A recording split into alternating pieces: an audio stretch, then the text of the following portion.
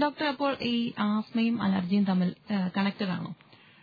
Basically allergic March എന്ന് പറഞ്ഞൊരു സംഭവമുണ്ട്. അതായത് ഈ പറയുന്ന പോലെ ചില വ്യക്തികൾക്ക് അലർജി പ്രോഗ്രസ് ചെയ്തിട്ടാണ് ആസ്മ ആവുന്നത്. ഫോർ എക്സാമ്പിൾ, ചിലർക്ക് ചെറിയ തുമ്മലായിട്ടായിരിക്കും ചിലർക്ക് സ്റ്റാർട്ട് ചെയ്യുന്നത്. കണ്ണ് ചൊറിച്ചില്, മൂക്ക് ചൊറിച്ചില്. കണ്ണ് ചൊറിച്ചില്, മൂക്ക് ചൊറിച്ചില്, തുമ്മലൊക്കെ ആകുമ്പോൾ അലർജിക് റൈനൈറ്റിസ് എന്ന് പറയും. കണ്ണ് ചൊറിച്ചിലാകുമ്പോൾ അലർജിക് കൺജക്ടിവൈറ്റിസ്. ചിലർക്ക് സ്കിന്നിൽ ഇപ്പൊ നേരത്തെ പറഞ്ഞാൽ ചിലർക്ക് ചൊറിച്ചിലുണ്ടെങ്കിൽ അലർജിക് ഡെർമറ്റൈറ്റിസ് എന്ന് പറയും. അപ്പൊ കുറച്ച് പ്രോഗ്രസ് ചെയ്യുന്നതനുസരിച്ച് ഈ അലർജിയുടെ സിവിയറിറ്റി കൂടുന്നതനുസരിച്ച് ചിലർക്ക് ഇത് അപ്പർ എയർവേയിൽ നിന്ന് ലോവറിലോട്ട് വരുമ്പോൾ ശ്വാസകോശത്തിൽ അകത്ത് ബ്രോങ്കിയോൾസിനകത്ത് റിയാക്ഷൻ ഉണ്ടാകുമ്പോഴാണ് ആസ്മ ആവുന്നത്. ഈ ആസ്മാറ്റിക് റിയാക്ഷൻ എന്ന് പറഞ്ഞാൽ വളരെ ടെമ്പററി ആണ്.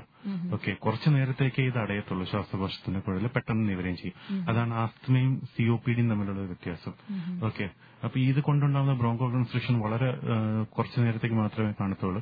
അങ്ങനെ ഉണ്ടാവുന്ന കുഴലുകളുടെ അടപ്പ് അല്ലെങ്കിൽ ബ്രോങ്കോ കൺസ്ട്രിക്ഷൻ, ആ ഒരു അവസ്ഥയാണ് നമ്മൾ ആസ്മ എന്ന് വിളിക്കുന്നത്. ഓക്കെ, അപ്പൊ അലർജി കാരണം ആസ്മയിലോട്ട് പ്രോഗ്രസ് ചെയ്യാം ഡെഫിനറ്റ്ലി. ഇല്ലാത്ത ഈ പറഞ്ഞ വേറെ കാരണങ്ങളും ഉണ്ട് ആസ്മ ഡെവലപ്പ് ചെയ്യാൻ. ഓക്കെ ഡോക്ടർ, നമുക്ക് എന്തെങ്കിലും മറ്റൊരു കോൾ ഉണ്ടായിരുന്നു നോക്കാം. ഹലോ നമസ്കാരം.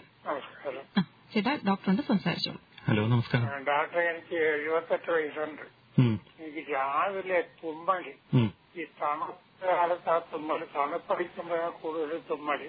അതെന്തുകൊണ്ടാണ്? തണുപ്പിന്റെ ആണ് എന്തുകൊണ്ടാണ്? ഈ ചിലർക്ക് ഈ പറയുന്ന പോലെ കാലാവസ്ഥ വ്യത്യാസം കൊണ്ട് ചിലർക്ക് അനുഭവപ്പെടാറുണ്ട് ഇങ്ങനത്തെ ഒരു അലർജിക് റൈനൈറ്റിസ് പോലെയാണ് ഇപ്പൊ സാറ് പറയുന്നത്. ഓക്കെ, ചില പർട്ടിക്കുലർ കാലാവസ്ഥയിൽ, ഫോർ എക്സാമ്പിൾ ചിലർക്ക് തുമ്മല് ഉണ്ടാവുന്ന തണുപ്പ് കാലാവസ്ഥയിലായിരിക്കും.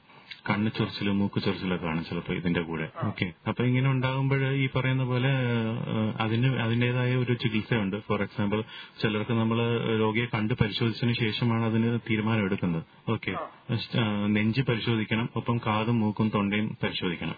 അപ്പോൾ ഒരു ENT ഡോക്ടറെയോ അല്ലെങ്കിൽ പൾമണോളജി ഡോക്ടറെയോ ഒന്ന് കാണുക, അല്ലെങ്കിൽ ജനറൽ മെഡിസിൻ ഡോക്ടറെ കാണുക, എന്നിട്ട് ഇത് പരിശോധിക്കുക. ഓക്കെ, ഇതിനോടൊപ്പം തന്നെ ബ്ലഡും ടെസ്റ്റ് ചെയ്ത് നോക്കുക. ബ്ലഡിൽ ഈസ്നോഫീലിയ ഉണ്ടോ, IG കൗണ്ട് ഒക്കെ എങ്ങനെ ഉണ്ടെന്നുള്ളത് നോക്കുക. ഇതൊക്കെ നോക്കിയതിന് ശേഷമാണ് ഡോക്ടർ തീരുമാനം എടുക്കുന്നത് കേട്ടോ. പിന്നെ ഈ പറയുന്ന പോലെ ഡസ്റ്റ് അടിക്കുന്നത് കൊണ്ടും ചിലർക്ക് ഉണ്ടാവാറുണ്ട് ഇങ്ങനെ. അപ്പൊ നമ്മുടെ ജോലി എന്താണോ അതും ബേസ് ചെയ്തിരിക്കും ചിലർക്ക്. ഓക്കെ, അപ്പൊ ഈ പറയുന്ന പോലെ ചിലപ്പോൾ നമ്മുടെ വീട്ടിലുള്ള ഡസ്റ്റ് എക്സ്പോഷർ കൊണ്ടുണ്ടാവാം. ഓക്കെ, തണുപ്പ് കാലം മാത്രമാണെന്നുണ്ടെങ്കിൽ ചിലപ്പോൾ തണുപ്പായിരിക്കാം ചിലർക്ക്. അപ്പൊ അതെന്താണെന്നുള്ളത് ഡോക്ടറെ കണ്ട് പരിശോധിക്കണം കേട്ടോ. സ്റ്റീം എടുക്കുന്നതിന് വലിയ ദോഷമൊന്നുമില്ല കേട്ടോ.